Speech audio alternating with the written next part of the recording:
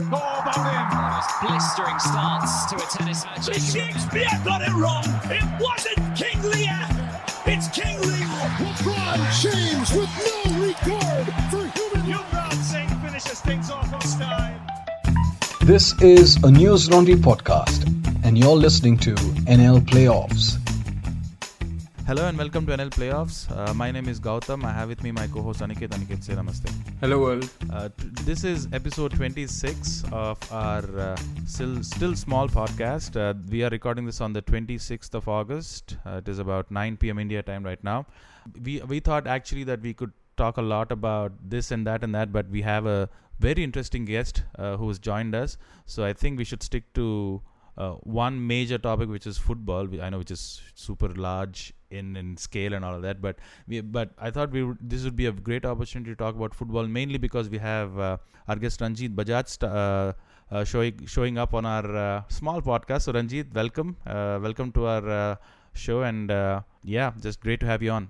Thank you so much, guys. Thank you for having me. Thank you for having me, Aniket and Gautam, and thanks Lippy for having me here on Team News Laundry. And in fact, it's a pleasure to be on here. It's not small at all. In fact, you guys are the place to be. At least we get the facts. There you go. Absolutely. There's a nice plug for News Laundry. Pay to keep news free, guys. So Ranjit is an entrepreneur. He's also a current owner and also a manager. Is that right, Ranjit? Of Minerva FC, Minerva Punjab FC. He's also a former India under-19 football player. He's a mountaineer. I'm just reading out his Twitter bio for now. He was also on Roadie season 1, which is very interesting. That might be a conversation for another day, but still very nice, very interesting. But you also say that you're a nation record holder, Ranjit. So please tell us what record you hold. So do you want to start with that? Okay, fine. Perfect. Okay. So this is a very accidental record because when I was saying one of the things on the Twitter bio is mountaineering. While mountaineering, there's a mountain called Mount Pomori. Mount Pomori in Nepalese, Pomori means daughter of Mount Everest. Why? Because you've got Mount Everest and you've got Mount Pomori and then you've got Lhotse, which is the fourth highest mountain. And it's a three mountains together. And you've got Everest Base Camp right in the middle, and that's what's used to climb all three mountains. So the ultimate aim was to do the biggest thing I can to challenge myself, and the quest was always Everest. But then coming to know that, Everest has become very commercial and it's just about money, and real mountaineers make their own routes and the Sherpas don't do it for you. And any other mountain other than Everest, which is above 7,500 or 8,000, is as difficult or even tougher. So, getting prepared for those mountains was there before I got married. This is before I got married and before my wife banned me to go to the mountains anymore. So this mountain was Mount Pomori, 7,200 meters, and no Indian had ever scaled that mountain. So that was the thing that, I have to come and be the first Indian. Even though that was not possible because on the mountain, you can't decide that. The mountain decides for you. There was a storm and the entire thing was cancelled. You had to come down. So on Everest Base Camp, and that was our base camp as well, right next to it, there's a glacial lake, and that's frozen 24 hours a day, obviously because it's minus 20, minus 30. But the sun is so strong, right? Because the sun is like 5 kilometers closer, and then the atmosphere is so thin, there's no ozone layer, that the sun actually gives you third-degree burns. So it's like very direct hitting sunlight. And when it hits the ice, the first 6 feet becomes slushy. It doesn't melt, it becomes slushy. So obviously no one has swum there because you're sitting there with 6 layers on clothing, and no one just thinks of going crazy and taking their clothes off and jumping into that water. So, but I came to know that a British guy who's now known as the Iceman, you see on Nat Geo, his programs, he goes and swims in the coldest waters in the world. So that was apparently one of his first swims, and he broke a record there, became a huge record, that highest altitude swim ever by a human being in the coldest waters for the longest time. And that was around 9 seconds then, because apparently after 7 seconds, your blood, which is at 37 degrees, it's a liquid, it starts freezing, and this oxygen supply to your brain freezes. So while nobody does anything stupid or dangerous there, is because the nearest medical help is 4 days walk. There is no helicopter rescue possible, very tough there for helicopters to land. And there are no actual medical good facilities right there. It's like way off in the world. Nobody screws around there. So that guy came and did it because that was his profession. And I did it because I'm crazy. No, it's because it was a challenge and I wanted to prove we were the only 2 Indians in an all-white expedition. And the challenge was that the British can do it and so can I. And the entire thing is I'm not a good swimmer. That means I'm a swimmer as much as you are in a swimming pool. With cold water, I'm so shit scared. Even nowadays in summer, I have it with hot water.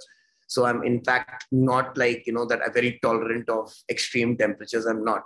It's just a matter of believing in yourself. And that's where I learned that if you believe in yourself, you can actually go ahead and do anything you want.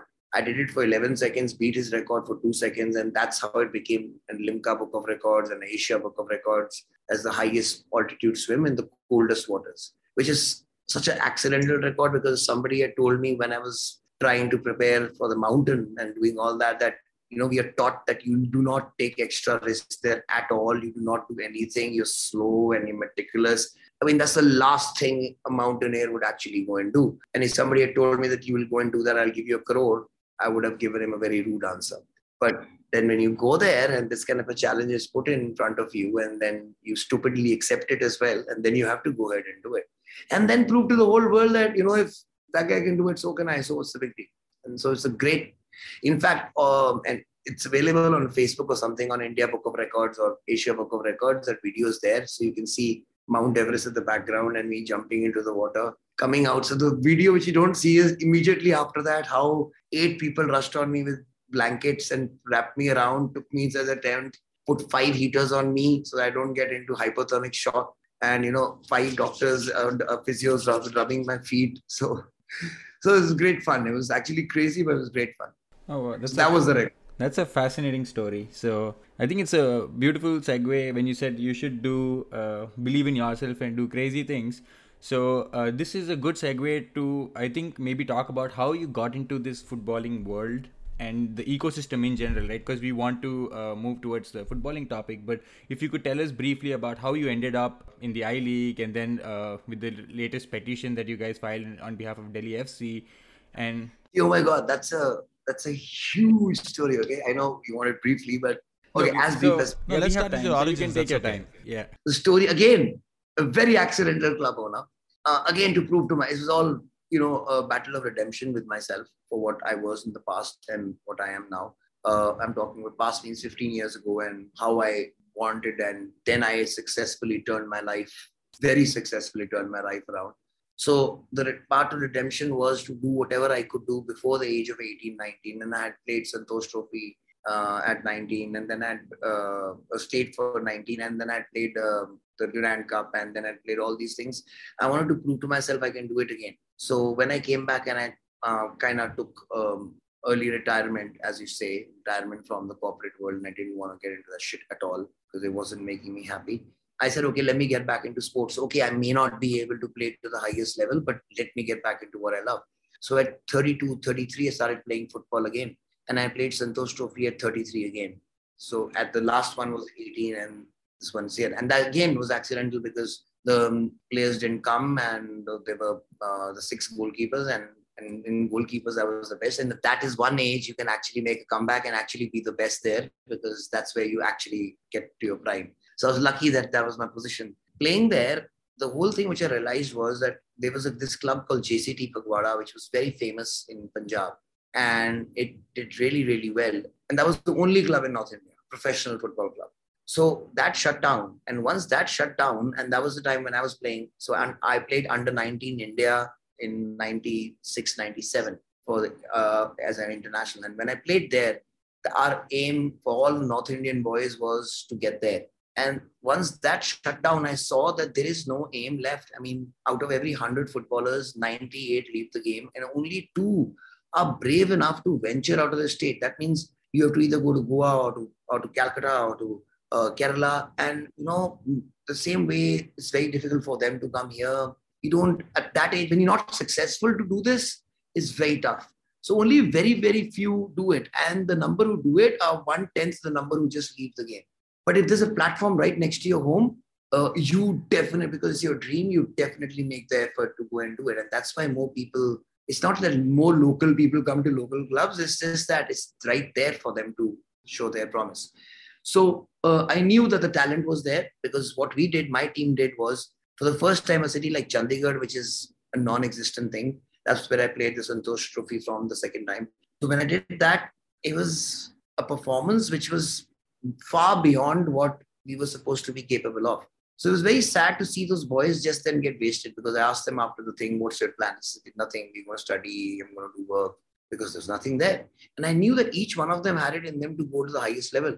So I said, okay, fine, I don't have money, at least let's start a club. And what I can do is, because I've come back into the Minerva Academy, which is my grandfather who started in 1955, which trains our officers, for getting into the armed forces, Army, Navy, or Air Force. And I started working there again. That's where I've been trained all my life to take over. So I was born and brought up to do that part. That's where the love for the country comes, because our love is from the armed forces. And this is my passion, because I played football for India. Now, when I opened this club, Minerva Academy Football and Cricket Club, because that's where we were getting the money from the cricket side to pump into the football side. I was able, in just the very first year, in 2013, we 6-a-side club. By 2015, for the first time, we followed a professional club, 11-a-side club. The very first year, we were state champions in Chandigarh. The very first year, we got into the second division of I-League as champions of Chandigarh. And that year, we had, in the second division, we had Mohammedan Sporting, we had Neroka, we had Dempo, who were 5-time I-League champions, and they were on their comeback trail. This is before the ISL started. This is 2015. Okay, so when we did so well, we beat everybody. We went to Calcutta and beat Mohammedan Sporting there. It was just unbelievable. But it was just, again, thinking that this is just going to be a very short journey. And yes, I've had it, because the costs running this club are 30 to 40 lakhs a year. And where do I get the money? It's impossible. I don't know why, but right from the beginning, I said, if I have to do it right, then you have to have a residential junior academy. Otherwise, every year, I will be going and trying to buy players. And so the whole aim was when we played against, so I was not lucky enough to play that match. It was my captain, Manoj Jaggi. We were playing against South Korea and we lost to them 3-2. And they went on and won their Asian School Games. The difference between us and them was not much at all. And that was at the under 19 level. And then at the under 16 level, it's more equal. The difference happens at the 16, 15, 16, 17 level, when the difference between everybody and us becomes this much. If you go even lower to the under 14, 13, 12, we are even closer to them. So, and I saw all this happening and I knew it was possible, but at that time I didn't have the money when I was 19. And now I had an income of exactly 35, 40 lakhs, which is, that was the income, that was not the profit. Okay. So all the income went into the club. The very first year in the under 15 academy, we won the national title. And from that very first year was the batch which had people like Narinder Gehlot, Shubham Sarangi, Jackson, Anwar Ali, Vikram Pratap. You name the player, he was in that batch. All of them became big stars and they are currently in ISL teams. That team, within 3 years, would help me actually win the I-League. So within the 15-16, I was in runners-up of I-League. Dempo withdrew. I got in the I-League. We were 9th. The next year, we won the I-League. The year we won the I-League, we had the lowest budget in the country of 1.4 CR. The budget of Mohan Bagan, who's one player, Sunny Node, at that time, his budget was 3.9 crores, just one player's salary. Not only did we win that, we won that year the under 13, the under 15, the under 18, and the senior. So we were the only club in Indian football history to hold all 4 titles together. And at that time, ISL was just a 40-day tournament. So Mohan Bagan, East Bengal, all used to play in the I-League. So while doing this, even though ultra successful, because we won 7 junior national titles in 4 years, that means under 13, under 15, 18, 4 times in a row, 15s, and the seniors, there was no money. Why? Because all the players I used to produce were just taken away from me by these big clubs without actually paying any money. There's nothing known as a transfer fee or what you known as solidarity payments, which happen everywhere else. And I was fighting for that openly. And not only that, I was fighting for a lot of reforms, because when I got into the system, I saw how rotten it was and how corrupt it was. And when I say corrupt, it is blatantly, it's not even like parents ke samne kar rahe hain, aankh ki sharam hoti hai. Inko aankh ki sharam bhi nahi lagti. They're so blatant about it. So the only difference is that my voice, they could not shut, because my results spoke for me. Every year, in spite and despite of them being the most vocal critic, and everyone knew that they could actually go on and control results. Why? Because they used to be putting referees of their types. They used to be putting bans on me, fines on me, trying to get my team out in one way or the other. In spite of that, we won those titles. So They couldn't discount that voice. And I kept on fighting. So that is why I think then there was this concerted effort to make sure that they start this vilification campaign against me, because I was the only one standing up to the ISL. So now let's come to that factor. So in 2017-18, when we won the I-League, and then I asked them, then next year they came up with this plan that ISL is going to be replaced, the I-League is going to be replaced by the ISL as a top league.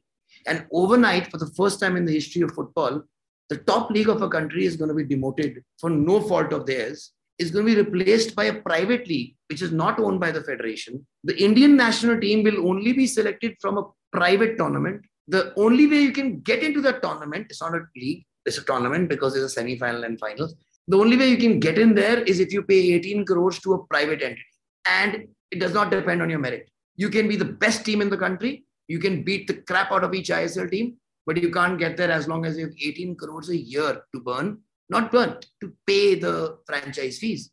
And there was no way of getting up there. You couldn't be the best in I-League and get up there. So I said, what's the point? I'm already in debt of 4 crores because of my I-League thing. And mainly the debt was from setting up the academy, which is now glorious. Okay, it's now known as the factory. So the interesting fact, we have produced more internationals than Tata Football Academy has in 20 years.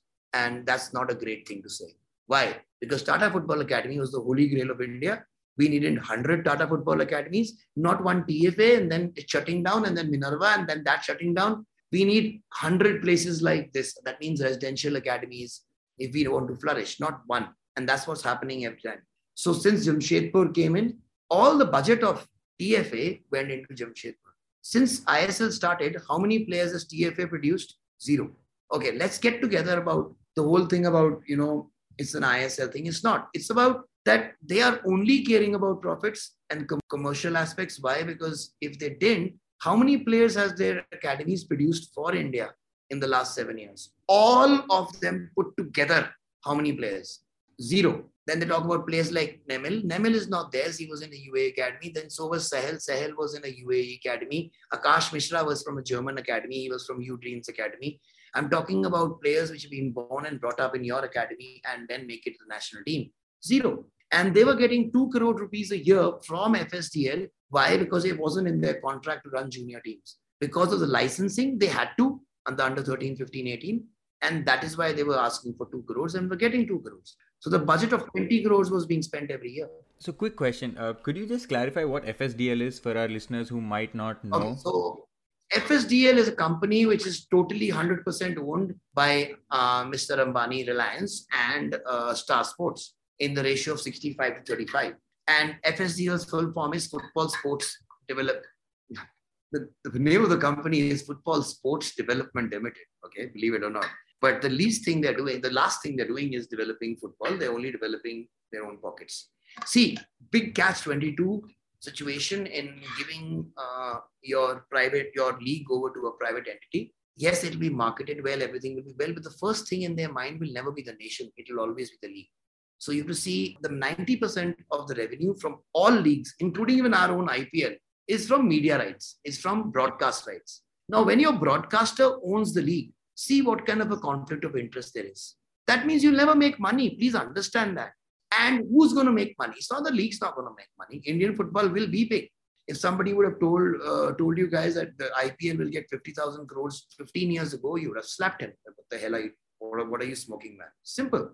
Why? Because there was not even unheard of. Now, the biggest middle class, untapped people who are left to follow the game of football is only India. And this is the next big market. It is going to get big. It's going to get huge here. So when the 50,000 crores or whatever amount there is, it comes into Indian football, it will not come into Indian football. Because when it comes into IPL, it comes to BCCI. BCCI has to spend it back into Indian cricket. They can't put it in their pocket. Whereas if it comes to a private company, they have no rules or regulations which say that you have to pump that money back into Indian football. So you have to see that right now the image which is being shown to everybody that is for the good of the game, is for commercialization. If that was true, then you would have built academies and centers of excellence all over India. You would have got coaches from the best academies in the world and done it all over India. The Reliance Youth Foundation League wouldn't be just for the 5 ISL teams. It would be open to the entire country because you are supposed to be developing the entire country. not just those 5 teams. See, the pyramid in our country, pyramid means the structure of football, which is supposed to be in any country, it should be like this pyramid, as the name suggests. In India, it's like this. Why? Because top there are 13 teams, and then you have a I League with 11 teams, then you have second division with 8 teams, and then you have nothing. Whereas it's supposed to be like this, and there is no money trickling down at all. So I fought for this for a long time. And then when we had these rules come in that now academies have to be paid money, and when I asked for the first time transfer fees from people were looking at me with like, I've asked for something which is so horrible and how can you do that and types. But that's how academies will run. If academies do not make money, how will they run? It's not that I'm making any money at all. Trust me, football is not the business you get into to make money. But at least it's viable. It's getting viable. At that time in 2019, I sold my club to Round Glass Punjab. Now, Round Glass was a company owned by a rich millionaire from the US. He wanted to give back to India. He's opened a hockey academy and a tennis academy and a football academy by the same name. So his aim was to get into the I League without having to go through from the bottom to the top. And he had the money to do it. So he gave me a good offer. So what I sold to him was the name Punjab FC along with the players I had from 13, 15, 18 and senior. Because my infrastructure was still there. That's the factory. All I have to do is change the name and start producing again, because it's actually a factory. It's an environment you put them into and they will progress. It's not rocket science. Football is not rocket science at all. Now, within a year, 2 years ago, I bought this club called Delhi FC. Again, yes, we were Delhi champions. Then we won the first ever National Futsal League, which they did. And we were National Futsal champions. And then we got into the Durand Cup last year. We were the quarterfinalists and we beat Kerala Blasters and we were drawing with Bangalore FC. And that was the first year in football. But just showing to the world that if you go through the right process and if you have invested in your youth, you can actually do this again and again and again and again, because that's merit. So that was the football journey till now. Proud to say that when Minerva was there, we were ranked in the top 1,000 clubs of the world and the top 100 clubs of Asia. And that's where we ended. That's awesome. I think there are so many threads, I guess, Aniket, we can pick out from what Ranjit had just said. But I think let's first get to the main news at hand, right? Which is that FIFA, the World Football Governing Body, has banned AIFF, citing third-party influence. Now, there's a whole timeline of events that has transpired that has led up to this point. I know, Aniket, you have a whole timeline laid out, which involves the Supreme Court, the COA, and the committee that was formed, the advisory committee of which I think Ranjit is the chairman, and so on. So, Aniket, let's go through the timeline briefly, and then we can ask, I know you can ask questions based on your timeline. Yeah, and Ranjit, you can feel free to add up. So as I go the timeline, any events you want to add to it. So I think that will hopefully convey a more structured this overview, because this is an absolute storm. Just the size of this event, the number of bodies involved. So our aim is to try and explain to folks why this has happened, and obviously we cannot solve it ourselves, but at least to let people be informed and let them decide what the right steps for sport in India should be, because I think what happens here percolates to other sports, right? So it's not only about football in India, but it is about the larger sporting ecosystem. We clearly have cricket. No. Actually, even cricket, because see, he's right, because what's happening here is that every second day the CEO has appointed some new sport. The whole point was to why the court is now coming in is because roti kapda makan of our Indians is taken care of. Okay, now we Indians can think about things like sports. That's when the Supreme Court started coming in, because they can take suo motu notice of what the hell is going on in the country in sports, because sports has become a fiefdom of just people who are there for the wrong reasons. They're not there for the development of sports. Yep, totally agreed. Aniket. Right. So this whole mess of the FIFA banning AIFF started about May. So May 12th was when the Supreme Court agrees to hear the first plea from Delhi FC, right? Alleging that there is illegal continuation of Praful Patel as the AIFF president for over a decade. And then May 8th. Okay, so let me, no. So let's go back. So your timeline is to even go further back. Okay. So what happened was, in 2017, there was a petition filed even by this particular, now the guy who's trying to stand for president, and he might be president, Kalyan Chaubey. There was a petition filed by him. And then there was another petition filed by Bhaskar Ganguly, who's again ex-captain of India, again a goalkeeper. So you'll see a common thread. The ones who are filing these petitions are all goalkeepers. I'm a goalkeeper. So was Bhaskar Ganguly and so was Kalyan Chaubey. So the crazy ones, okay? So this petition, which was filed in 2017, was for a different reason, was for getting the constitution right. And then in 2019, there was a great commentator and historian called Novi Kapadia. I don't know if you've heard of Novi, sir. He passed recently.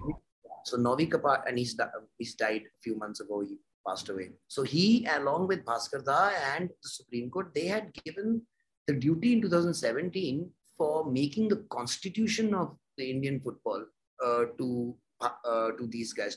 And this is not the COA. This is just Bhaskar Ganguly and Qureshi. So they took around 2 years to make the constitution after asking each and every person they could. In fact, I helped in the conflict of interest chapter, and that was what I wrote for them. And then Novi sir obviously helped a lot. So once that was given, what the legal bill of Praful Patel from 2019 to 22 was, when I say Praful Patel, it was for AIFF paid his legal bills, was 3 crores. And the only hearings which happened during those times, other than 2 years of COVID, was how to delay that case coming up. Because he knew that the moment the case comes up in the Supreme Court, he will be thrown out because he has overstayed his election. See, you have to understand that normally what FIFA does in any other country is if a president overstays his democratically elected period, they send us something known as a normalization committee. And they take over, suspend the country, take over the country, get the elections done, and then put them on the right track. Here, what happened was we saw till 2021, it was 1.5 years, or 2022, in fact,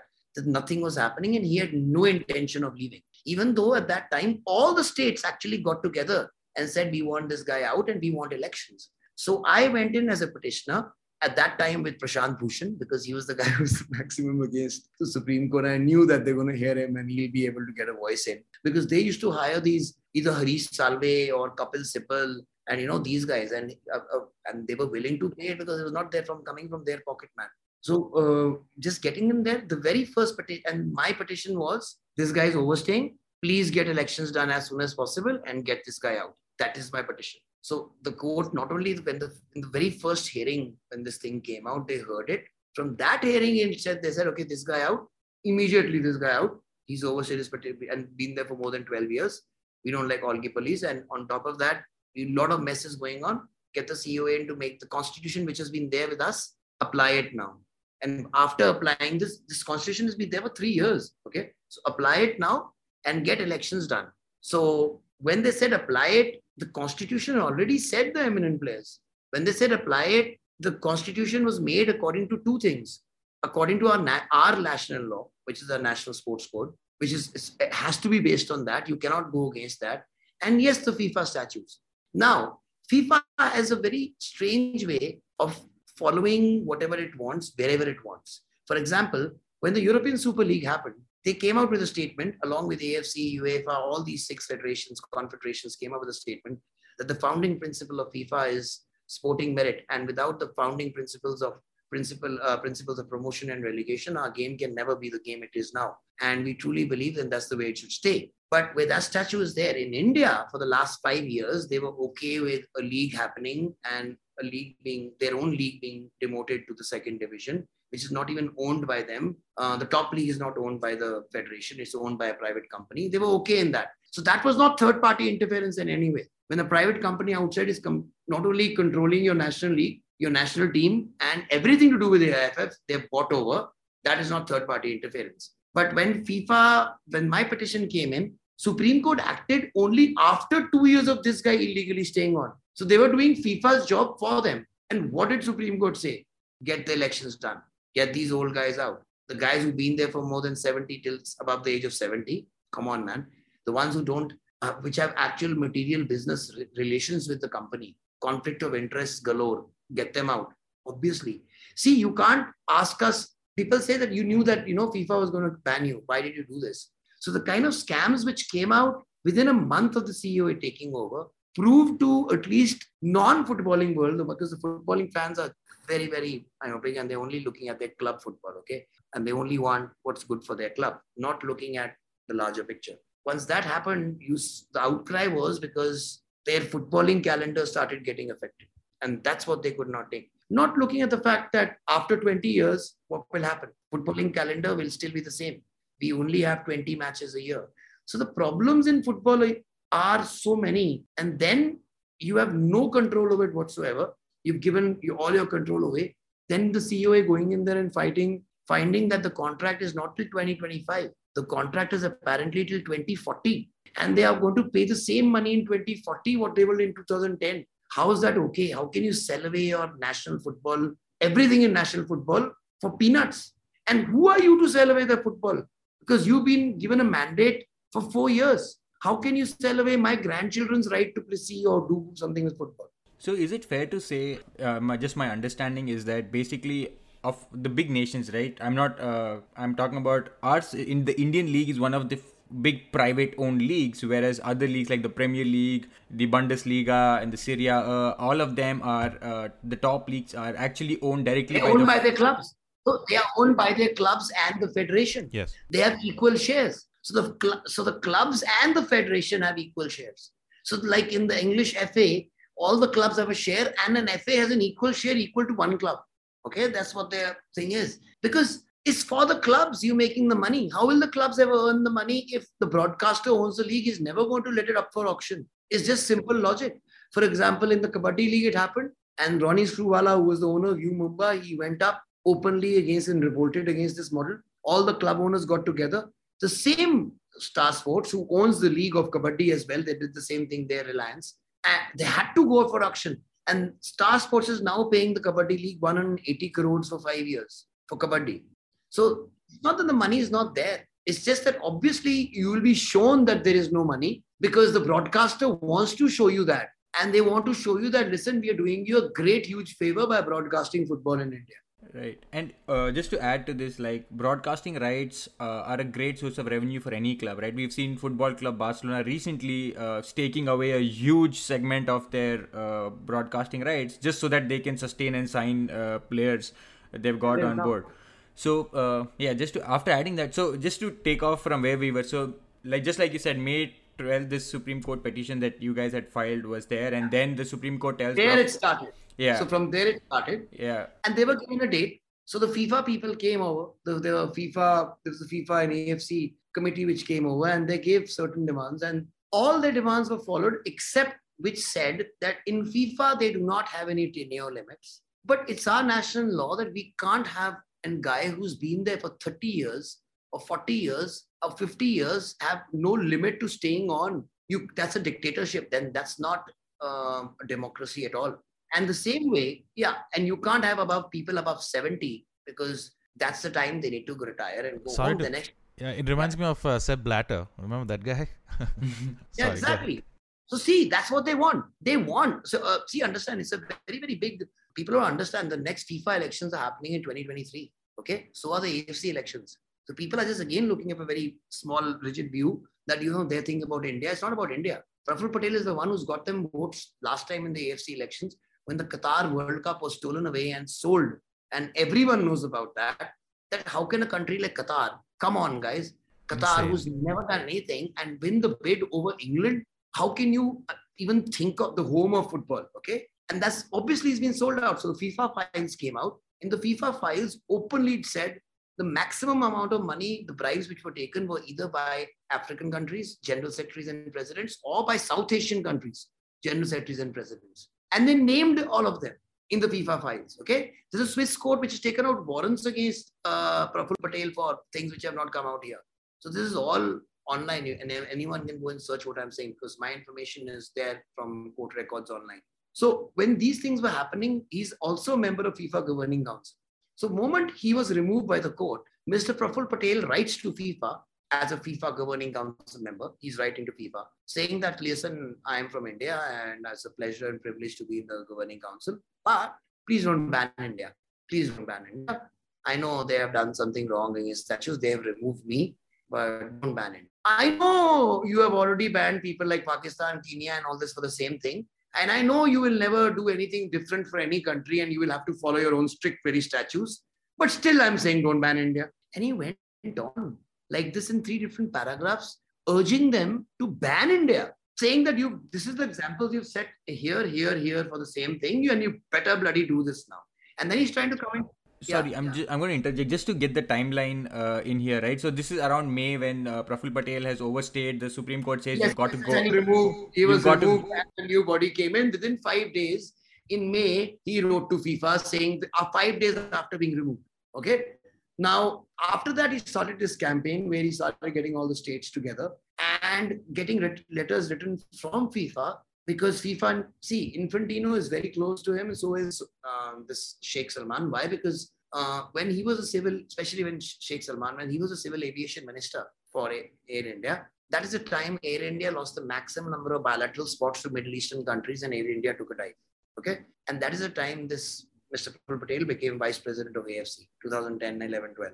So understand this, all a very big knot. That is the time he had a scam for flying with the Vadhavans who are in the HDIL scam, with the housing scam that HDL happened. In the middle of this, he had deals with Dawood Ibrahim and Iqbal Mushi, and he was living and doing property businesses with. In the same time, he also gets $250,000 tax-free from FIFA as a governing council member every year. That's his salary from there without doing anything. And he's actually writing to FIFA and telling them. Then he got another letter sent to it saying that if you don't do this, we'll ban you. Now, FIFA has to run by IOC rules, the Indian International Olympic Council. Like AIFF has to run by their rules. So we went not to FIFA. We saw when I say we, the COAs, they saw the IOC rules. The IOC statutes say that the players can be voting. They can have voting rights. So if anything which is in the IOC has to be acceptable to FIFA by default, because they are under that.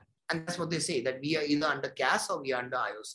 So when we did that, the alarm started ringing that you are adding players, because it was taking the power away from these states. So now, why are all the states now able to, even now, Congress and BJP and everybody's come to them? Now, why is that happening?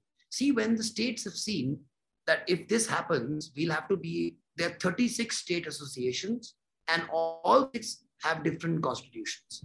There are 36 different constitutions. So AIFF is supposed to be under FIFA, but none of the states are supposed to be under AIFF.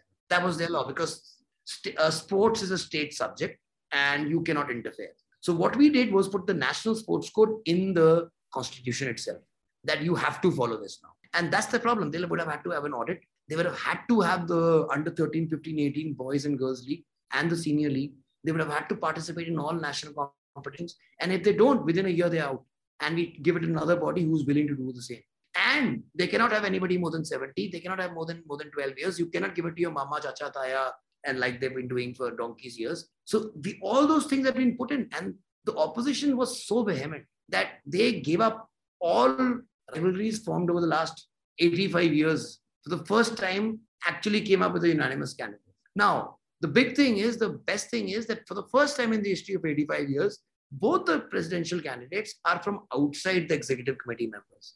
Otherwise, their one rule used to be that you have to be in the executive committee of AIFF for a minimum of 4 years, then you can stand for election. That means the ones they don't want to make president, they just make sure they didn't get into the EC. Simple. And this was happening all over India. So like a state like the UP, which is the largest population in India, is equal to US or almost equal to US or Europe or whatever. They have not produced any players. Why? Not because they don't have players, because there's no league which has happened in the last 20 years there. And out of 34 state associations, 28 have general secretaries or presidents who've been there for more than 25 years. So if they were doing something right, trust me, India would be at a better position. Is because all 28 of them are the same guys we are trying to get out. India's like this, because they're there just for making money. The amount of blatant corruption, okay, like for example, the treasurer of AIFF, the treasurer of AIFF was the president of Jammu Kashmir Football Association. He was a treasurer when Praful Patel was the president for over 12 years. And what has he been arrested by CBI for a month and a half back? For doing a biryani scam in Jammu and Kashmir. So out of 50 lakh budget he got from the government of Jammu and Kashmir, he showed bills of 43 lakhs of giving biryani to boys, which was non-existent biryani, which he thought of in his mind. And he gave a bill of 5 lakhs for photostat from a shop which did not exist. Now he's been arrested by the CBI for fudging. And he was the treasurer of Indian football. So this was the depth and disgusting shit we were into. When I say disgusting, that where comes the molestation and everything else which is happening to our girls. And these guys were letting it happen because even at the topmost level, the same thing was happening. So Now- go ahead, Gautam. Yeah. No, yeah. So, just the you briefly spoke about the I think it was a panel of 3 people from FIFA who came and investigated, so to speak, It to was India. 5. 5, There were okay. 3 from FIFA and 2 from AFC. Even the AFC Secretary General, who was Dato Windsor John, even he came himself. Okay. And So they met with also the sports minister, right? So Anurag they met with Thakur- everybody. They met PM. with they met with all the stakeholders. They met with ISL clubs, I-League clubs, different meetings. They met with the COA. They met with the states, and they met with the sports ministry. So this is happening around June, right? So the timeline Yes. here is now this is happening around June. In May, Praful Patel was told to leave. A COA was formed, and then the COA forms an advisory committee. So I think which you were chairing. So I was made the chairman of the committee, but it was disbanded today. The FIFA was there at that time. Yeah. And they really objected to me coming in because that objection was again put by Praful Patel. Because the very first day when I had come, I had got that astrology scam and the Arrows football scam. There's another scam which is going to be coming out with Deloitte out into the public within a day. And I am not, I'm a layman. I'm not good in accounts at all, man. I'm like crap, okay, at the numbers. But it was so blatant, you could see it. And when there's a company called Astro something, the first thing you see is maybe it's an Astro turf company or turf company. And then you go ahead and see it's an astrology company and then you're just blown mad. It's surprising how creative our people get to scam rather than actually do work, right? No, bro, they're not creative. How is this creative? Creative is something which you don't come to know about. But when you hire an astrologer from an astrology company and the name of the company is Nyasa Astrology Company, it's not creative at all. It's being stupid.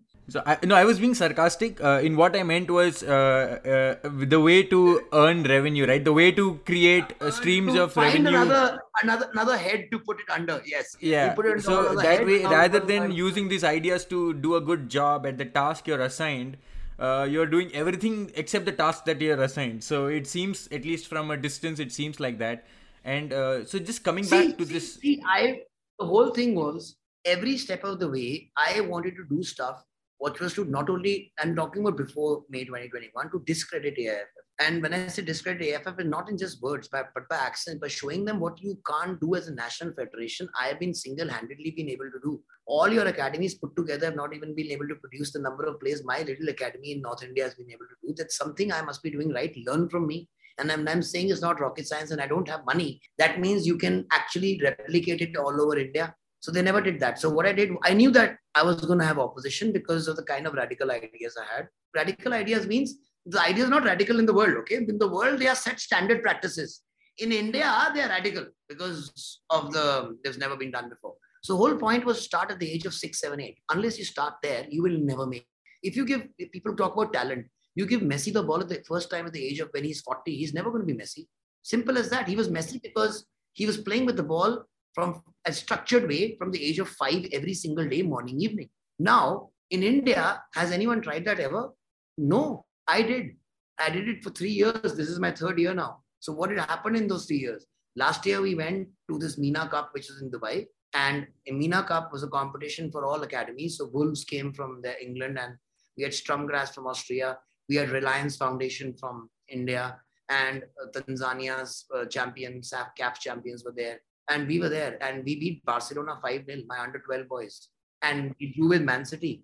So see, it was just about, because these boys, again, same thing about the record, believe in yourself. If you put our under-16s against Barcelona, they've lost the match before they've even entered because they think that we are so inferior.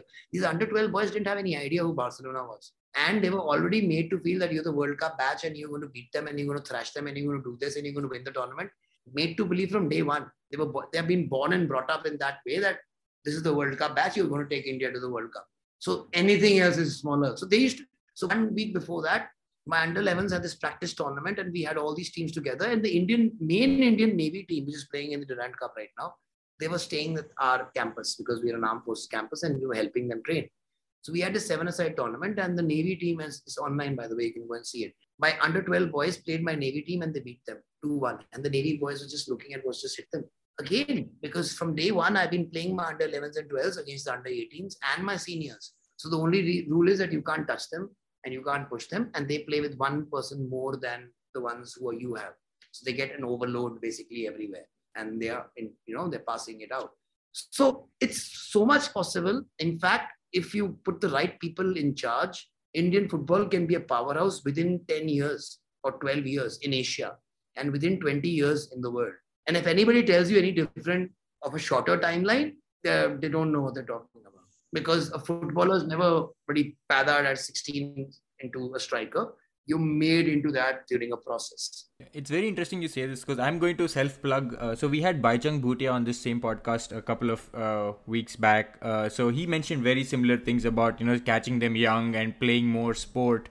And that, I mean, it seems obvious, because this is, and like I said, this problem is not unique to us, because you can see UEFA, you can see South America, you can see all these leagues are flourishing because they're doing something right. And I think it is time we start learning from their failures and their successes, rather than in 2022 trying to start with these weird notions of giving our leagues to private entities and stuff like that. But this is a side track, so let's come back again to the timeline. So in June, this 7-member delegation comes, FIFA, AFC.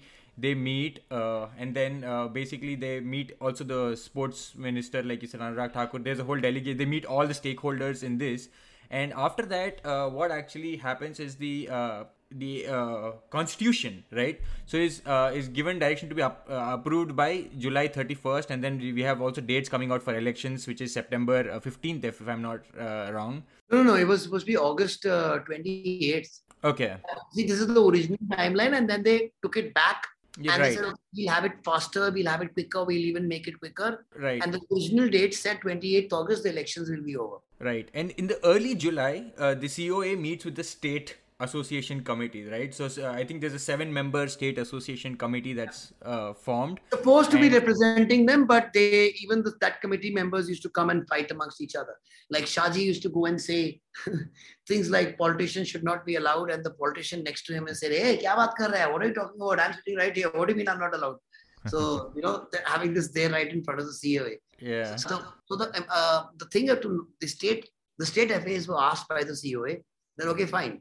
You have 44 demands. They had given a list of 44 demands. He says, I'm just want to know, out of you 7, how many have played football? So none of them could actually put up their hand and say that, yes, I have. So that brought them down a notch. Then the next question they asked, out of these 44 demands, is there even one demand for the betterment of the actual game? And they couldn't even come up with one. And this is the state association you're talking about, right? Yes. Yeah. All 44 were जो हमने executive committee 12 की बनाई है, I want 22. Why? Because we need more representation. Your bloody entire size is 36. How can you have 22 members in the executive committee, man? That's like number of ministers. You have 350, 310, whatever members of parliament. You can have only 31 ministers or whatever. You can't have 150. So, okay, we want 5 vice presidents. Why? What does the vice president do? Nothing. What is his job? Nothing. But why do you want it? It looks nice. We look nice having vice president next to it. Okay. Then, so we want to be president of our state and president here. Means I don't want to resign for being president of Mumbai while I'm president of India. So how can you be chief minister of Punjab and the prime minister of India? If you're elected as prime minister of India, you have to leave the chief minister of being of Punjab. I mean, how is that, asking for something? That's just logic. That's one of the demands. No, we can't give audits. Why? You're taking money from the government. Why can't you give audits? No, because it's not in our constitution. Okay, then we don't want any players in. But why the game? Say in a doctor's association, there are no lawyers. In a lawyer's association, there are no teachers. But in a footballer's association, there are no footballers. Why? Okay. So see, one by one, the demands which were asked for also personal in nature. Personal means to gratify themselves in some manner of getting power or position. It's exerting influence. That's pretty much it. And that's all they wanted. And still, that's all they want. So the rot is not at the top.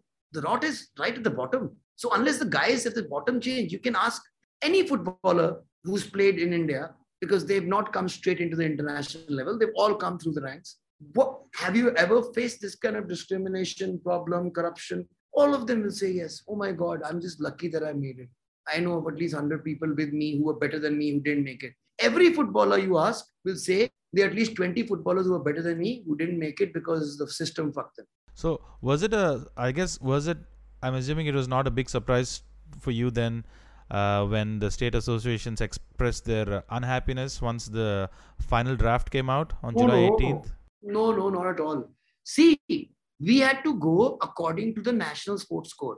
Anything against this, see, Sports Code is a law. Now, if in the Sports Code, it says you cannot have more than 14. If we give you more than 14, then we are telling the government, we are the ones changing that law.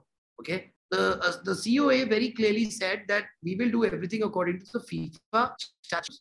And the statutes, and wherever FIFA statutes we don't listen to, we'll make sure it's IOC statutes because FIFA has to be under them. Now, it's a very sad commentary on India, the sovereignty of India, that FIFA is under the high courts of Lausanne.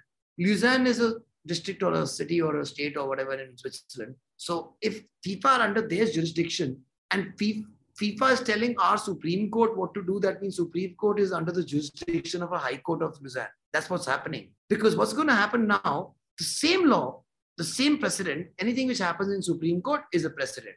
Okay? You can use that to go anywhere and get your point. Means get actually things in the High Court also. So now people like Narinder Batra or other people in cricket or people who've been taken out from other sports will just come back in using the same ruling. So this cannot be allowed. And I'm not saying that the Supreme Court themselves are going to make sure that this is not going to be allowed.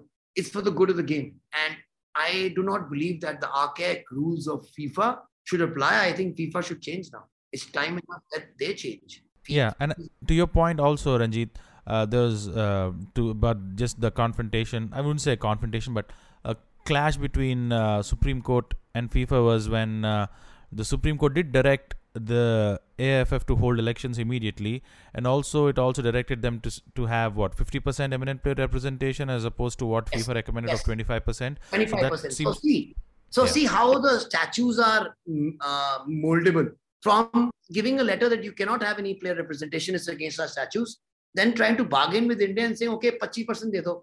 And 25%, the reasoning they gave? Because, you can't take away all the power from the states. Why do you want to give power to the states? Okay, they said we can't have individual members. So the Supreme Court made very sure that they were not individual members. There were going to be player commissions formed in every state. Every state, the players were going to vote.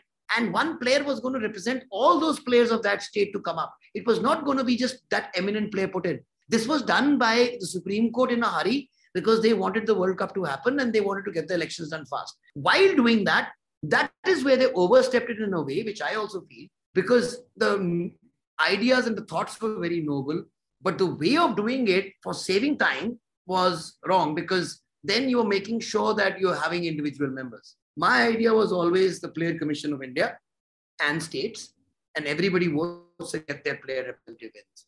So just for the first time, we've got somebody like Baichung Bhutia coming out and saying, for the first time in the history, people are listening to us. The great things which have come out. For the first time in India, football is being covered in all the national media, in newspapers, in TV debates. It never happened before. For the first time in the history of Indian football, and it's come because in world football, people are started talking about the fact that why are players actually not there? Why is this happening? What is the meaning of FIFA saying players not there? What is this meaning of this? So people are not finding it right. What is the big problem of whatever mechanism you want to get? You get them in. You tell us what mechanism you want to get it in. But you can't say blanket ban on players. You cannot have players in. You can't say that. They are saying let them come in through elections. State affairs will never let them come in through elections. They never used to let even anyone in the executive committee come in to become president. That was the whole way of holding on. And how did state affairs hold on to power? By not letting new clubs come in. Why? Because that club would get a voting right and they would spoil their old quorum. What has happened to all their friends? So Gautam and Aniket and me, Ranjit, we opened Chandigarh Football Association. I'm just giving names, okay? This is not real, okay? So Chandigarh Football Association in 1965. So all three of us for first 10, 15 years, we had clubs. But then we got bored, man. And then all three of us got old and we got our own jobs and we don't give a fuck about CFA anymore. But our club still exists. And the president who's there is still our friend. And all we do is go once a year and vote for him. And our club's rights still stand. And he does not let any new clubs come in. So is there any actual football happening in Chandigarh? No. But on paper, yes. So where is the football going to happen? That's what's happening over India. So just to break this down a little bit more, right? So there was a 36-member executive committee which this. So just to explain to us what this state association is, where do they come in, and then what the players in the electoral college are like. What is the role of these two bodies here? No. So this is what was earlier. There was one vote for every state, and all states used to come in and vote for the president and for the other posts, for the 5 vice presidents, for the so many executive committee members. This is at AIFF level, is that correct? Now, yes, AIFF level. Now, in the states, every state had its own constitution. Yes, there were elections happening. What this constitution has done, by the way, the new elections are happening according to the new constitution with some changes, okay? So that your state has to be membered as a member of under the Societies Act. That means it has to be a registered society. So what that does is that you come under the society's RO, that guy is checking on you every single year, plus you have to file your audit, plus you can't take any money out of society. You have to have very strict financial regulations and it can be looked over anytime. Plus the constitution has to be approved by this. You can't just make somebody a president for lifetime and my son president for lifetime as well or whatever. You can't just have your own rules. So each state is supposed to have that. Each member of that state, suppose now in a city like Mumbai or Calcutta, the voting members are clubs, okay? Whereas in a state, the voting members are district football associations. Now they have to also be there on paper. That means on societies, registered and actually working on the ground. And each of their member clubs, so in districts, the clubs are the voting members in big states. Whereas in a city like Calcutta, then you just have directly the clubs. But in a state like Goa, the clubs are the ones who are voting members. So it's different in every state. It depends on that state, and that's the whole problem. There is no one constitution. But at least now with this constitution, the basic rules, you have to be under 70, you cannot be there for more than 12 years, and all those basic rules, which are common sense rules, come into play. And all the rules which are there have been accepted by all other sports bodies. In fact, the FIH, the Federation of International Hockey, they came there with the COA, and they said that the High Court and the Supreme Court of India, we respect it a lot. And whatever they say will be for the good of the game. So see, when you call Supreme Court third party, that's a very, very horrible and a big statement to make. It's not interference. The court never interferes. The court intervenes. And it intervenes in public interest, especially the highest court of our land does not come in and take notice of things which are not going wrong. If FIFA had come in 2020 and said, okay, Praful Patel, get out, we get a new election, this would have never happened. So I would actually blame this right at FIFA's doorstep, that they should have done this much earlier in 2020. But they couldn't. Why? Because it was one of his own powerful bodies. Now, in the elections, like you were saying, the AFF constitution now for this election will have 6 co-opted players. Now, what does that mean? Co-opted players means, according to the eminent player list, the first 4 male and the first 2 female.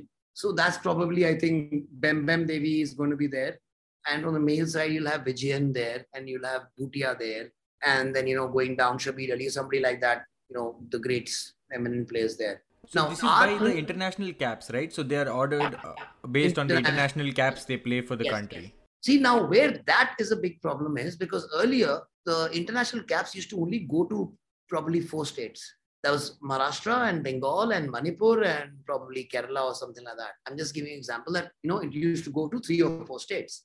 And when that happened in this eminent list with this player list, which came up that was a huge problem because you had 10 players in the males list from Bengal and 10 players in the females list from Manipur. So that became an entire voting block. And that negated the entire democratic process of having people from just one side taking over the entire federation. So instead of the number of matches, what I think it should be anyone who's played internationals and he's elected by the players, because it's an elected position. It should not be according to your number of international. Once you're an international. Trust me, if you played one international also, you probably played 100 or 200 or 500 matches for your states, and for I-League or for ISL, Durand Cup, whatever, man. You reach there after a long, long way of going up. And yes, you stay there if you become an eminent player, but there's some states which have only players who play 2 internationals, 3 internationals, 4 internationals. You can't discount them out. So rather have them and not have anyone else. That's why the bar of standard was set at 1 international, not because of anything else. Because there are some states which have gone unrepresented. So if from every state you have 1 player, representing all the players. And you have, if you don't want to have one player, you can have one player and one club vote from all the clubs. And then you can have one state vote. Even have 3 votes from each state to make it actually representative of all the real stakeholders. See, the real stakeholders everywhere are the players and the clubs. There is no one else. Those are the people who are responsible for keeping the game alive. Only the players and the clubs. There is no third party. Everything is there because of the clubs and the players. Simple. Right. And so again, just to clarify, so currently what the proposal is to have a 36-member executive committee which is run by the states. 22. Okay. All right. The general body is 36. Okay. All right. And the 22-member executive committee, usme se you've got 23, sorry. You've got 6 players. I see. Okay. And 4 male, 2 female. And they are co-opted according to the list. The 17 members are elected as executive committee members. Then in that you also have one president, one vice president, then you have a treasurer, and I think you have an assistant secretary also, something like that. I see.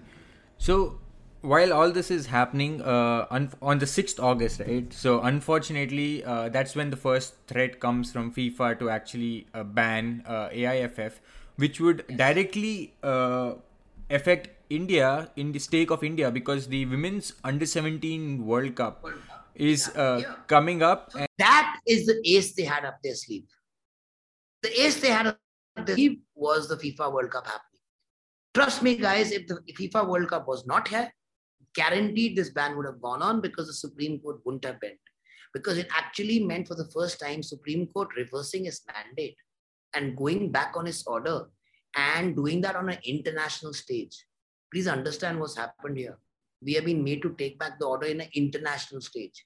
Now, all countries abroad and all other sporting organizations and all other companies know that you can actually threaten India. Why is there a policy not to deal with terrorist demands? Because of that.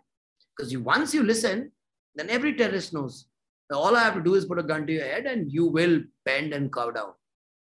Now, I'm not saying that, you're India and you try to be nationalist and say, oh my God, we are India, we are this. No. The point is that your national law has to take precedence over any sporting body's law. And if your national law, according to it, makes common sense, suppose a sporting body tomorrow, FIFA changes its laws and says that we will only have people who are above 90. How can we be okay with that? Their laws may say anything, but we talk about common sense. They are there because of the corruption cases against them. Now, when the letter came from FIFA that, we might ban you, immediately an audio tape leaked. The audio tape was purportedly a meeting between Praful Patel and all the 35 state FAs, where he's heard telling the state FAs that, listen, I am the one who's sitting there and getting these letters sent. You better understand it. This is to help you guys. Now, this letter which I've got sent for the threat of FIFA, take this letter to the Supreme Court, file a petition there, say that this has been sent and we'll get a ban unless and until you throw all the players out.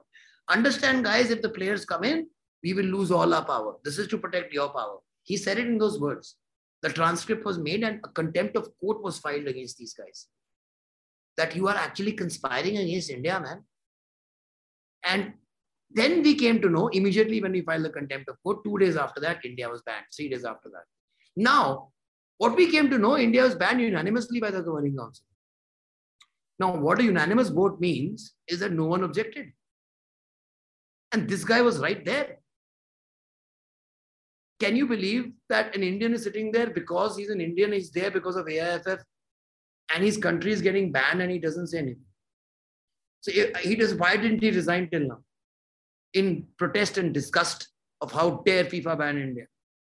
Or at least say something when FIFA banned India. Say that don't ban India.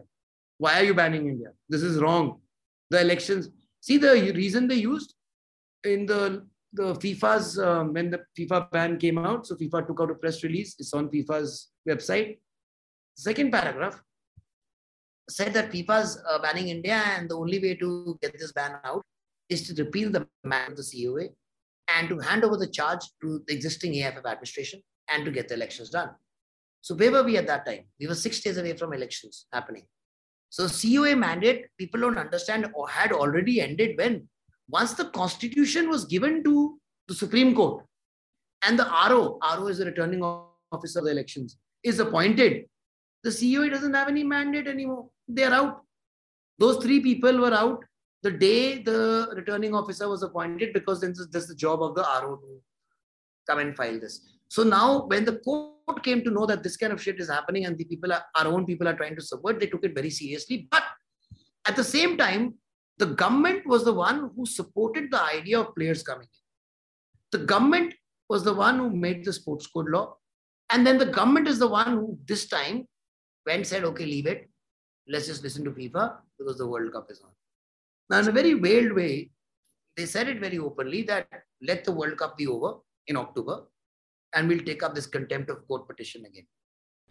Yeah, and just to give a timeline to this, so on the 10th of August, the COA filed the contempt of court against Praful Patel and his folks, for a lack of better word, the other people that he spoke to. So this was on the August 10th, and like you said, the 15th, FIFA holds its ground, and 16th, 6 days after, is the actual suspension of the AIFF that actually comes into play from FIFA.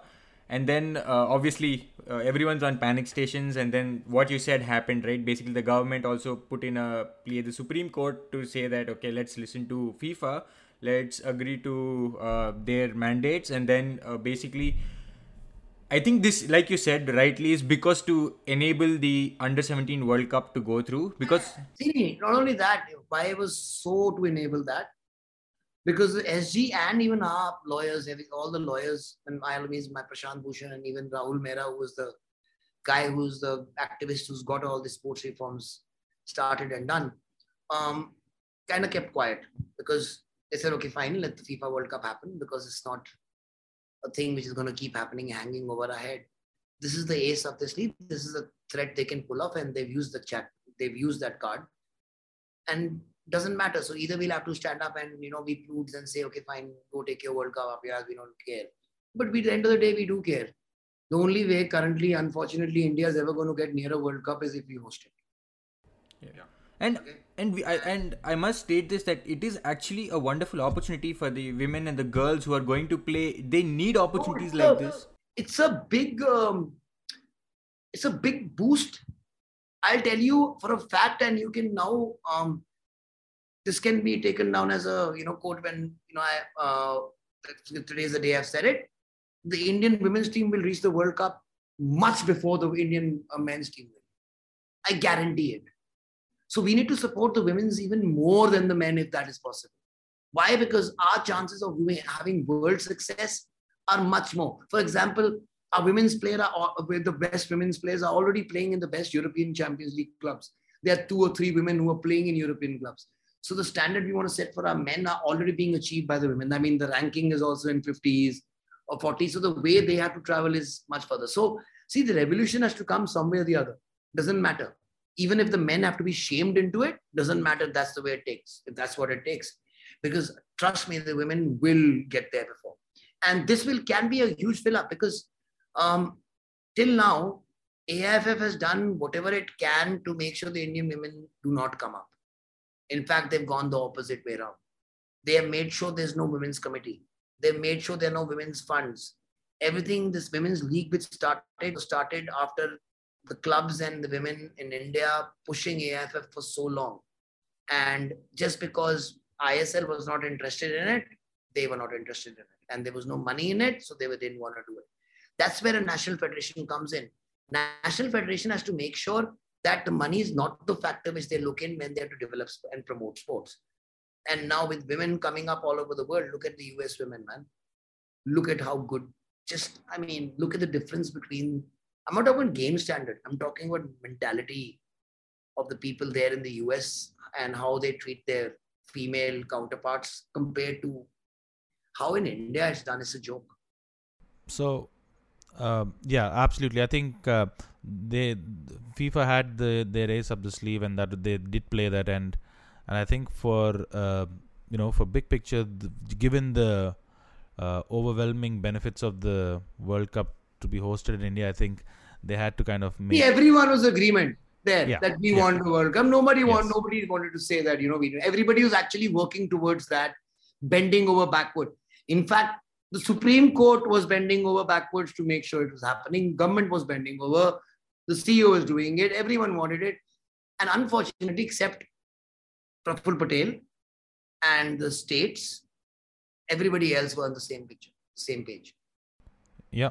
So after that, we will move on to the 19th of August, where 7 names were nominated for the AFF president's post. I think that includes Bhaichung Bhutia and the aforementioned Kalyan Chaube, Valanka Alamov. Let's not even discuss those names, because see what happened was, because that was again overruled, and then that was the time when the players were still supposed to be there. Now, because then the Supreme Court removed all the players, so all the people who were nominated or seconded, proposed or seconded by players went out and they had to be renominated. What happened the second time was so interesting that all the states got together, and even the rivals, that means the ones who were political rivals and even rivals on the football association stage or whatever you call it, joined hands and came out with a joint candidate in Kalyan Chaube. But the interesting thing is, at least he's a football player as well. At least he knows football. I mean, he knows the game. Same way, we had a great legend standing up and saying that, football players have finally been given a voice. And all players in India loved the idea because they were given a voice for the first time. See, I have an Armed Forces Academy, that means the Army, Navy, Air Force, So there's a big quote which we have put up on the wall, which says that the chances of this generation joining the armed forces directly and proportionally depends on how the last and previous generation and ex-war heroes were treated by the last generation. When I see that these days, I'm talking about a normal father or a mother, that if my kid is into sports and he's into football, and at the same time, I can just switch him over to cricket with just a little nudge. Because I can see a cricketer who's playing in the Ranji Trophy or under 22 or under 19 also is making enough money for his household. Whereas a guy who's played for India for over 100 internationals is still living in, I'm not talking about, I'm just saying, giving an example, like still living in a life which is not even a legend's life, and no one's even talking about him. No one cares about him. No one gives 2 rat suits up. The moment he retires, his life is over. So the only way of doing it is by showing respect. And the only way these guys will ever be shown respect is if you give them power.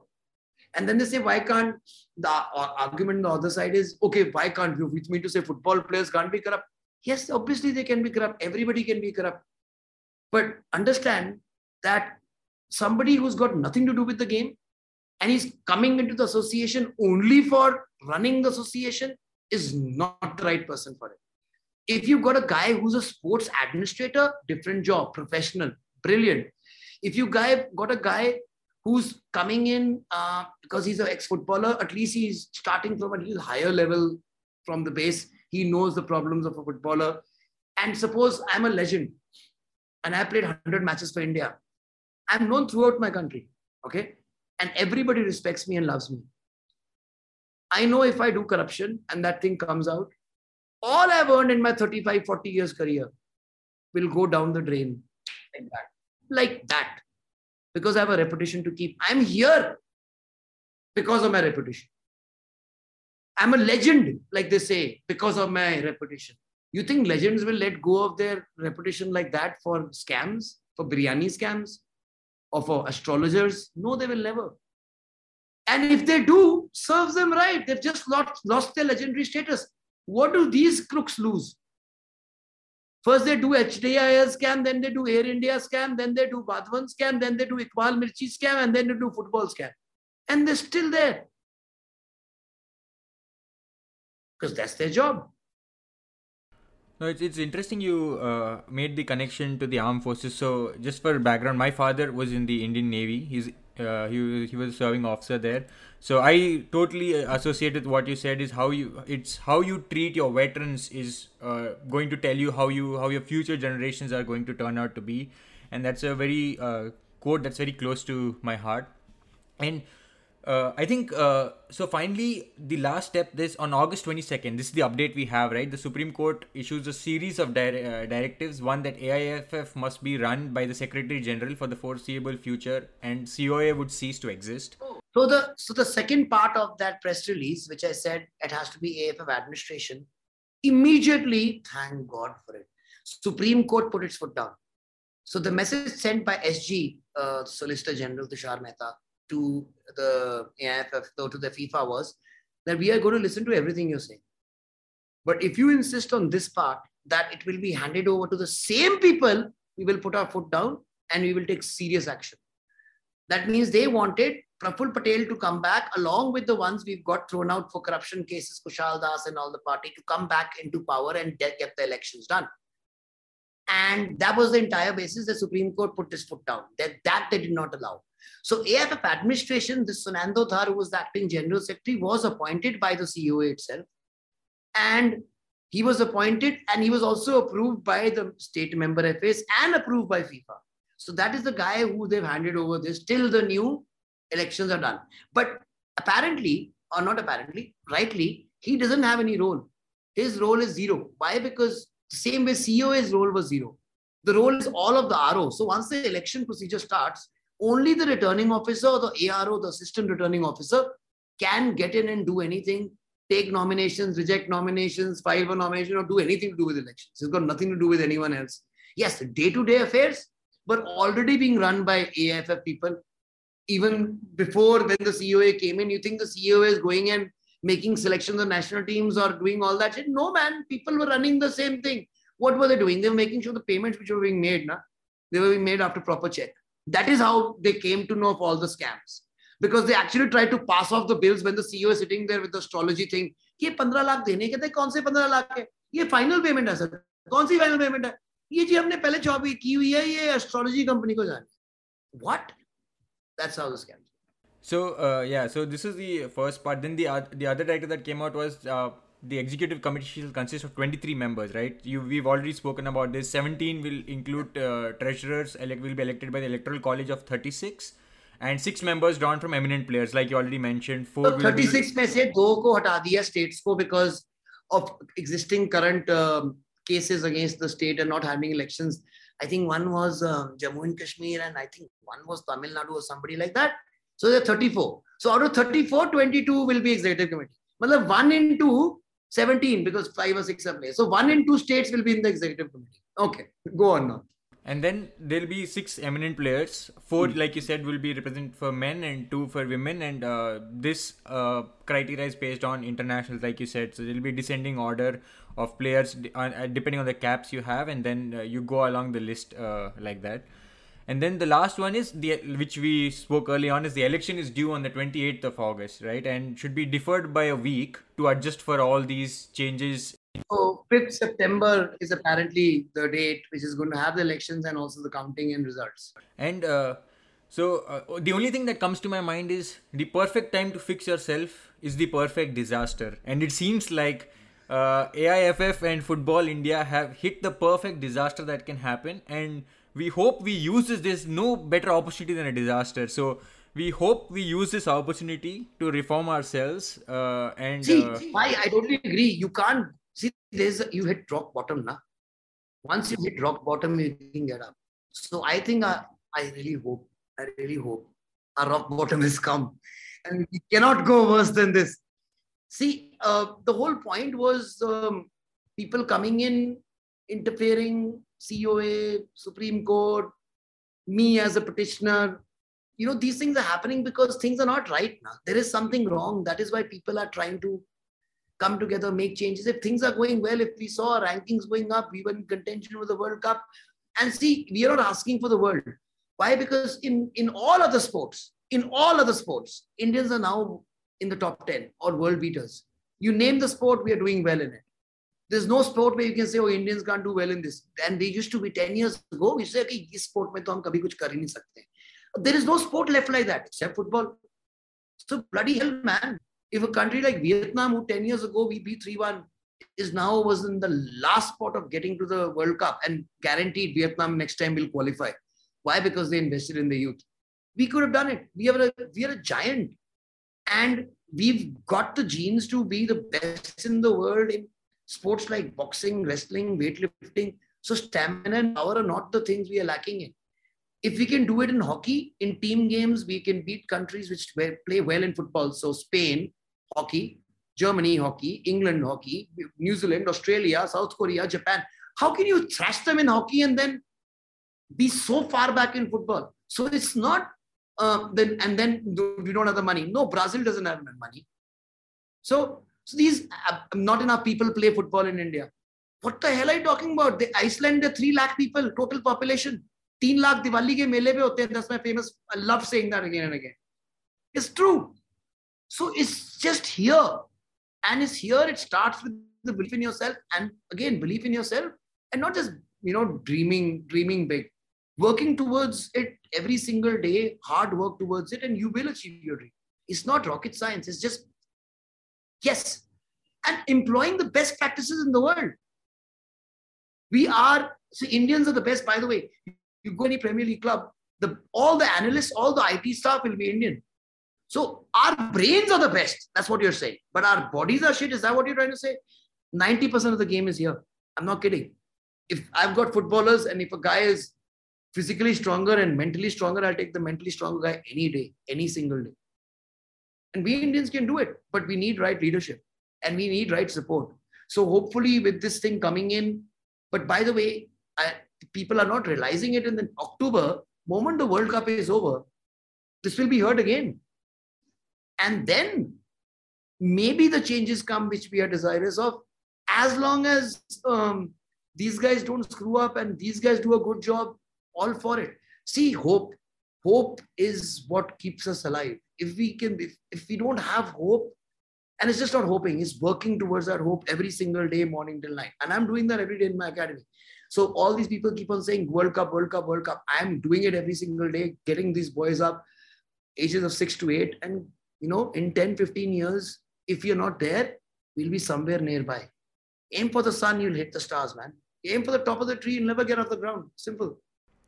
Reminds me of that quote from Shawshank Redemption, which says, hope is a good thing. Maybe the best of things, and no good thing ever dies. So hope is always a good thing. This is, again, like you said, we are going to... this is not the last time, at least we here at News Laundry have this conversation, right? So it was extremely fascinating. And just to give you a little background, the whole reason of this podcast coming to existence was to talk about the sporting ecosystem in India, right? So we always have, at least in my experience, it's been about the athletes who won, and then we bring them back home and we celebrate them like heroes. But it's seldom that a conversation is spoken to about people who are administrating, who are journalists. There's a full back end, there is physios, there is a backroom staff. There's a group that helps these athletes get successful. Journalists are included in that. By the way, Aniket, you're so right. And that's what we keep on forgetting. We keep on trying to develop only footballers. Unless we develop each and every position along with, I'm talking about biomechanic experts, I'm talking about hydrotherapists, massage therapists, analysts, football commentators, even the guys who are the media guys who do with football. We have to develop the entire coterie, because development cannot be single-handedly of one thing. The entire ecosystem, like you said, the ecosystem. Tom Bayer says, culture eats talent for breakfast every single day. And it's fascinating you say this, because our goal with this podcast is to start a conversation, right? To talk about these things. So at least from our side, we definitely will come back. And this was a fascinating conversation. I think we can go on for about a couple of hours, because there's just so many threads to pull here. And we hope to have you back again when the dust settles down. Hopefully you had a good time as well. Gautam, do you want to add something? Nothing more to add other than to say that thank you so much for coming on, Ranjit. But I think we should end on a bit of a lighter note, because I think we spoke a lot of technical legalese and the rules and all of that. But good news to come out of Indian football in the last 1 year. Yeah. For the first time in our history, 2 boys have been ranked in the top 60 Guardians list. So this list comes out by the Guardian newspaper, and they ranked the top 60 talents of under 16. So last year was Himanshu Jangra, and this year was Bikash Shumna. And the same list where people like Messi and Haaland have been there on that list when they were 16. So we are going to get there, guys. We're going to get there in our lifetime. Don't worry. There you go. 2026 is when the World Cup is happening in the US. I know it's probably a little bit of a pipe dream for now to see India there. I know it's too hard, but man, wouldn't that be great? But then, as you said, things are looking up. It's not as if there is no ray of sunshine. We do have a ray of sunshine. So there are more than one. But yeah, let's leave on some predictions, Ranjit. I know you probably follow the Premier League and the La Liga and all of that stuff. Do you have any big picture predictions for the season? The Premier League is turned upside down. Normally, it used to be Arsenal at the bottom right in the beginning of the table. Yeah, it's weird. Beginning of the season. And Arsenal is the club which, I was in 98,000. I was in England, and that was the club which I used to be internally in there, and it's invincible. So I really hope Arsenal pull off a victory. But I don't think Man City will be taken, especially with getting all these years saying that they don't have a striker, and they've been doing this. Now they've got Haaland, man. I don't think you can go wrong there. So, and one more thing. So, do you have any recommendations for our listeners to enrich their lives? It's anything. It could be a book. It could be a movie. Just so that they learn something and they enrich. Anything about your whatever you want to recommend. Feel free. I wouldn't recommend. I would just say that even if you want to be world champion, your only competition is you. You have to be better than what you were yesterday. And that just goes, and I'm not just saying that. If you want to be the fastest man in the world, you don't go for 9.58 tomorrow. You first time yourself, and then you better that time every single day by this much. And if you are better than what you were yesterday every single day, one day you will beat Usain Bolt. So always remember, your only competition is you. The only person you can't lie to is yourself. And that's why you compete with yourself every day. Wonderful. Aniket, do you want to leave us with some recommendations? So I have a couple of recommendations for our listeners. Actually, a lot this week. So the first thing, Ranjit mentioned Arsenal. So on Amazon Prime Video, there is All In or Nothing with the Arsenal Football Club and with Mikel Arteta at the helm. I watched that. I actually binged watched that. It was just fascinating in terms of a lesson in leadership, a lesson in team spirit, what you could do. So I would recommend our viewers to go watch All In or Nothing Arsenal. I think I'm excited to see them this year. They made some wonderful purchases in the transfer market as well. So you have Jesus and still kept abreast the FFP, the FIFA also financial. Somehow they've done it, and I don't know what they've done. They've done it. It comes from their owners, I think, because they've always been like that, the Cronkies. But there's that, and then there's a US Open happening. So there's also another Amazon Prime Video sport. It's called Emma. It's about Emma Raducanu. It's a 30-minute video on how she was a qualifier to an US Open champion. So I think it's a short watch. It's a fascinating watch just to see a 19-year-old. There's another one, Aniket, which is coming on Amazon Prime as well these days, the Untold Stories. So in that, the untold sports stories of some of the greatest sportsmen who've been there and the kind of stories it's really crazy. There was one of Marty Fish. Then there was one of this guy who used to be playing in the National Football League, and he was a double murderer, and how did that happen? It's just mind-blowing, the kind of sports stories you see. Yeah, that's really I think great. there is a new one out on, I don't remember who, but I saw one more Untold Stories. I think there are a couple of new Yeah, so the new one. And they're really, really good, and they're short 45, 50-minute ones. Good viewing. And then the last two would be related to the topic we spoke today. So Yusra from News Laundry has a wonderful explainer on this whole AIFF ban of what it is, just so that you can wrap your head around what's happening to Indian football. I think it's important we at least know, and knowing will be the first step to inform our next decision. So that's the video by Yusra, and also Apurva Mandhani from The Print has a timeline of the events that happened. So if you want to clarify, if you feel a little confused after what this conversation is, I think if you listen to that, it's an 8-minute video, so you'll get the context of what exactly we spoke about and why it's important we speak about this. So those are my recommendations. Awesome. Aniket, actually, you took a couple of mine, so that's good. I'll have a couple of recommendations. The one is, I think there is a latest Netflix documentary that came out on Luis Figo. It's called The Figo Affair. I feel like Luis Figo is one of the more undercovered athletes, because there's Zidane, there's Ronaldo, but Luis Figo is not covered as much. So it's called The Figo Affair. Actually, because he was not, out there in your face, an extrovert, flamboyant. Yeah. He was, class of that man was, in fact, if not better, as good as the ones you just mentioned before. Oh, absolutely. He was right up there. So this documentary essentially covers the phase of his life when he controversially moved from Barcelona to Real Madrid. At that time, it was huge. There is a pig head thrown on the field and all that. If you actually look at what that means, people who don't follow football don't understand what that means. It's like I'm not kidding when I say this. It's like somebody from India taking a Pakistani citizenship. I'm not kidding. That's what it means. Yeah. Crazy stuff. And it was a direct transfer. So it was a huge thing back then when he moved from Barcelona to Real Madrid. So do check that out. It's called The Figo Affair on Netflix. And the last one is News Laundry. Guys, go to News Laundry, subscribe, pay to keep news free.